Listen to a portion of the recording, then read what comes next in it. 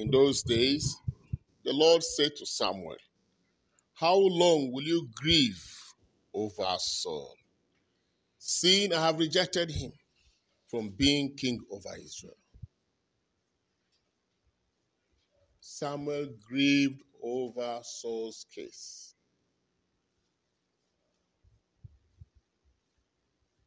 It touched me. I don't know about you. Maybe among other Jews, other Israelites, they didn't mourn over Saul's case. For them, it has happened. But Saul wept. Samuel wept. And he grieved. Because something has happened. It takes time for God to pick a man. It takes a lot for God to catch the attention of somebody.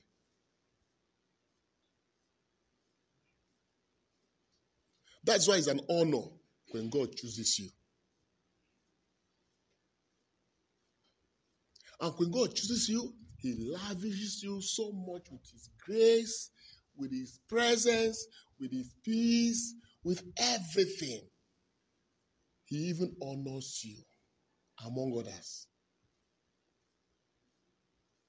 So much was invested in this man called Saul to be the king over his people.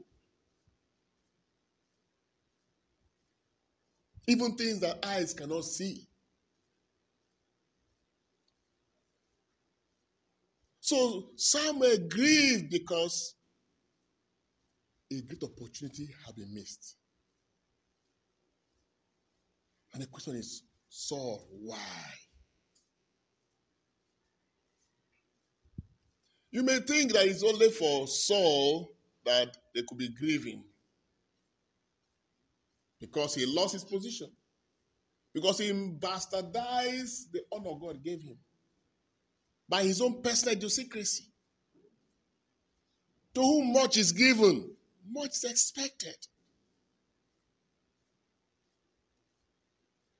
No one chooses himself. It's like even ourselves who are priests. Sometimes we don't even understand the weight of what is committed to us. And that's why heaven weeps when a priest falls away. Our Lady was revealing to the Marian priests in those days about priests as stars. Like when one priest falls away from his position and disconnects himself from Jesus, is a great sorrow. It takes roughly 10 years to raise a man called a priest to be at the altar of God.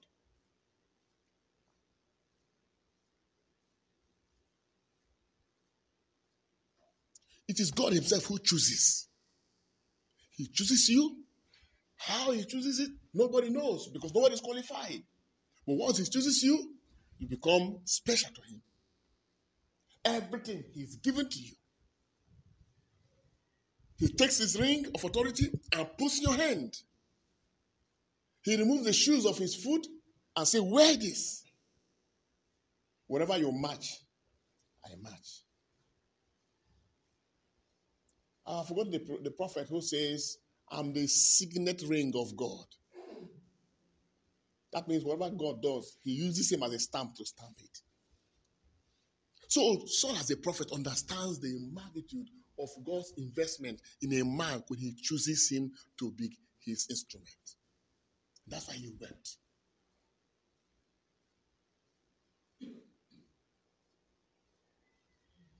So what did Saul do that made God so reject him that there was no room for repentance? Did you ask yourself that question?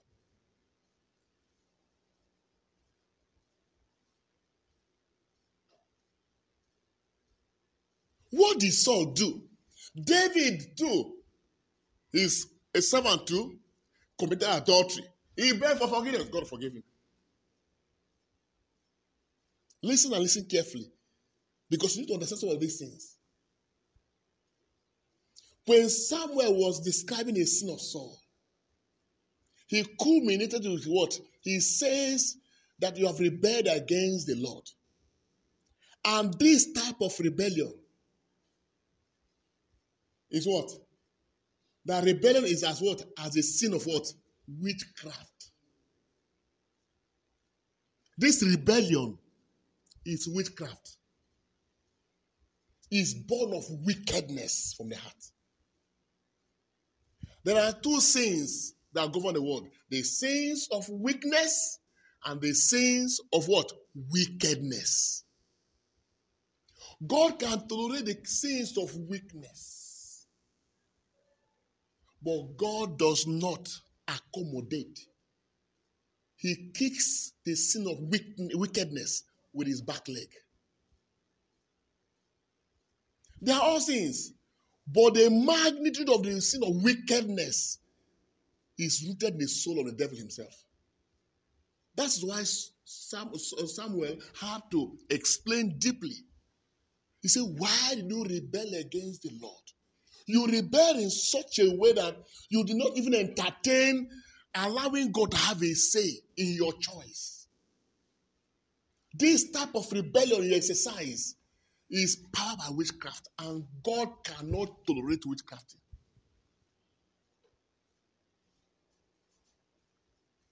The sin of David was not a sin of rebellion. It's a sin of what? Weakness. As against wickedness. That's why the Lord judged him. After judging him, he suffered some consequences, but God still brought him back because it was born out of weakness, human weakness. And David one day revealed it. One of the Psalms, he says, who is he that the Lord tolerates or accepts? A man of humble heart, a man of meek and humble heart who trembles at my word. Three things. A man of humble, meek, and humble heart who trembles at my word. That was what David used in conquering the heart of God. When you refuse to be meek, what does it to be meek, by the way? To be meek is to be amiable in the hand of God. When God pushes you to the right, you don't resist, you don't argue.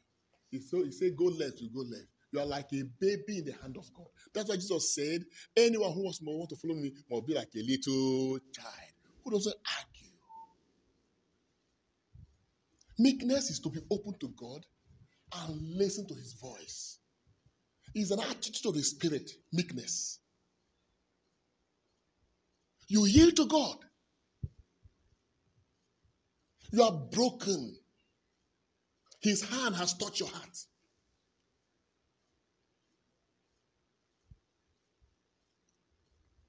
So it is meekness of heart that manifests humility physically. So it is not a humble attitude alone, but the meekness must start from the heart.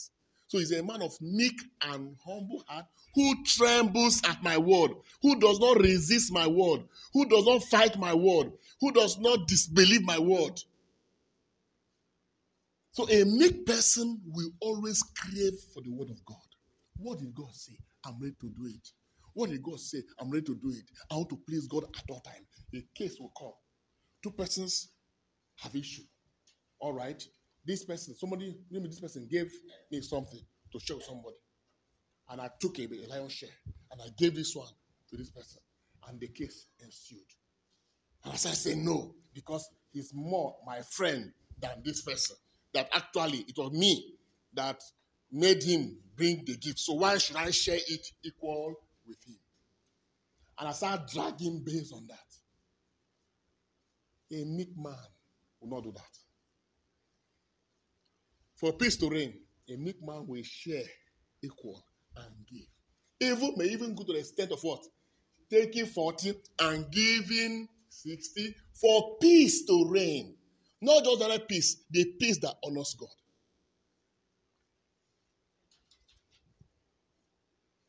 Two persons are quarreling. One decides to be a fool. Why the other one will appear as if he's a winner in the eyes of men. And people say, look at this one. That one that added is a fool. He did that not because it was okay, but because he wants God to be honored in this quarrel. He decided to act as a meek person. Jesus said, when a man slaps on the right cheek, should do what? Slap back. He said, turn the other one. That is the attitude of a meek person.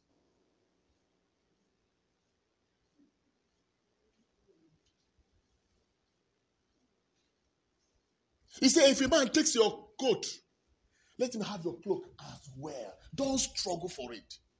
It might appear as if you are a loser. You are stupid in the eyes of men. But in the eyes of God, you are greater. That's meekness. David had it. He had no ego in him. So that person trembles at the word of God. At every situation, he wants God to have the honor. Even though it may deprive him of his right, of his joy, of his peace. At every circumstance of life, let God be honored. Oh, you climb the Okada. Brrr, stop. Bought that 500 naira and give the Okada man. And your money is just 100 naira. He gave you 300 and there's no other change again. And he said, okay, I'm not getting it again. No. Give me my change for goodness sake. I'm not getting it again now. He must go with his money. You must go with your money. Who will win now? There's nobody around. He stands and stops people. Please change. Nobody. What will a meek person do? Huh? You will allow him to go with it. Is this sweet? So that's what Jesus said. Learn from me. From what? I'm meek and humble of. You don't pray for meekness. So some of you used to say, Jesus, make my soul. He didn't say you should pray for it. He said go and learn it. It's a learning process. By praying for it, you are dodging the question. It's a learning process. Every day, go and learn it. Learn it. He said, learn from me. Circumstances will come. Learn, allow meekness to rule.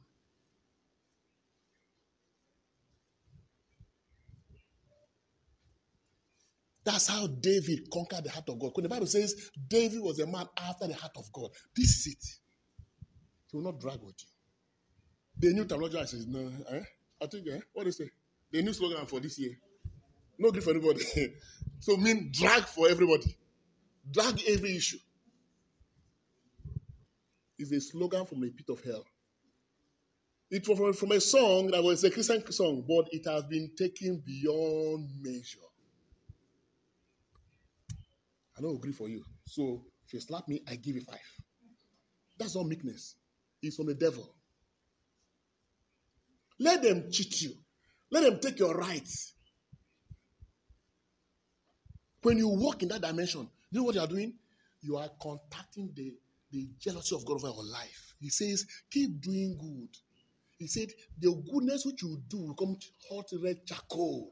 That means judgment against them. But Saul was not like that. Me, when I studied this many years ago, I said, Lord, I would like to take the path of David. It's not easy. It deprives you of your right. It dishonors you. You appear stupid and foolish. They trample on you. You behave as if it didn't happen to you, but it happened to you. They offend you, you walk away. You are not foolish, though. You are a winner in the realm of the Spirit. Amen. Amen. Let's receive the grace to walk in meekness this year. Because if you want to see our faith producing results, this faith we're talking about, if you want to see our faith becoming fervent, we must learn to walk in meekness. We must learn to let go of offenses. We must learn to let go. People denying you of your legitimate right to say, I must take it. No. If you're a person of faith, you don't drag that. So your faith can keep growing. Don't drag with anybody. Don't struggle with anybody. Don't. If someone brings fight to you, don't fight. Walk away. Yes. Is it right? It's not right. But Jesus said, learn from me. We must learn it. So that his investment in our life can make sense. And that will not allow ourselves to be pushed around and then, like Saul, rebel against God and come under the judgment where God say, I have rejected you. Because you've allowed yourself to become instrument of witchcraft. And so, Father, in the name of Jesus, we thank you for your word. Thank you for your illumination. Thank you, Father, King of glory, because you take us step by step each day into the realms of glory. And so, Father, we pray in the name of Jesus for that pouring of the spirit of meekness in our hearts, the spirit of humility, and the spirit that makes us to fear your word and abide by your word. And even as we continue to walk and traverse this course, the course of this month, where you are feeding us with the spirit of the word of faith, may we be fully nourished, oh Heavenly Father, and armed with a faith that will be noticeable on that day when you show up. And as your people, when we, present ourselves as people who have been washed in the blood of the Lamb, our faith will still be intact. May your word come to grow in our hearts through Christ our Lord.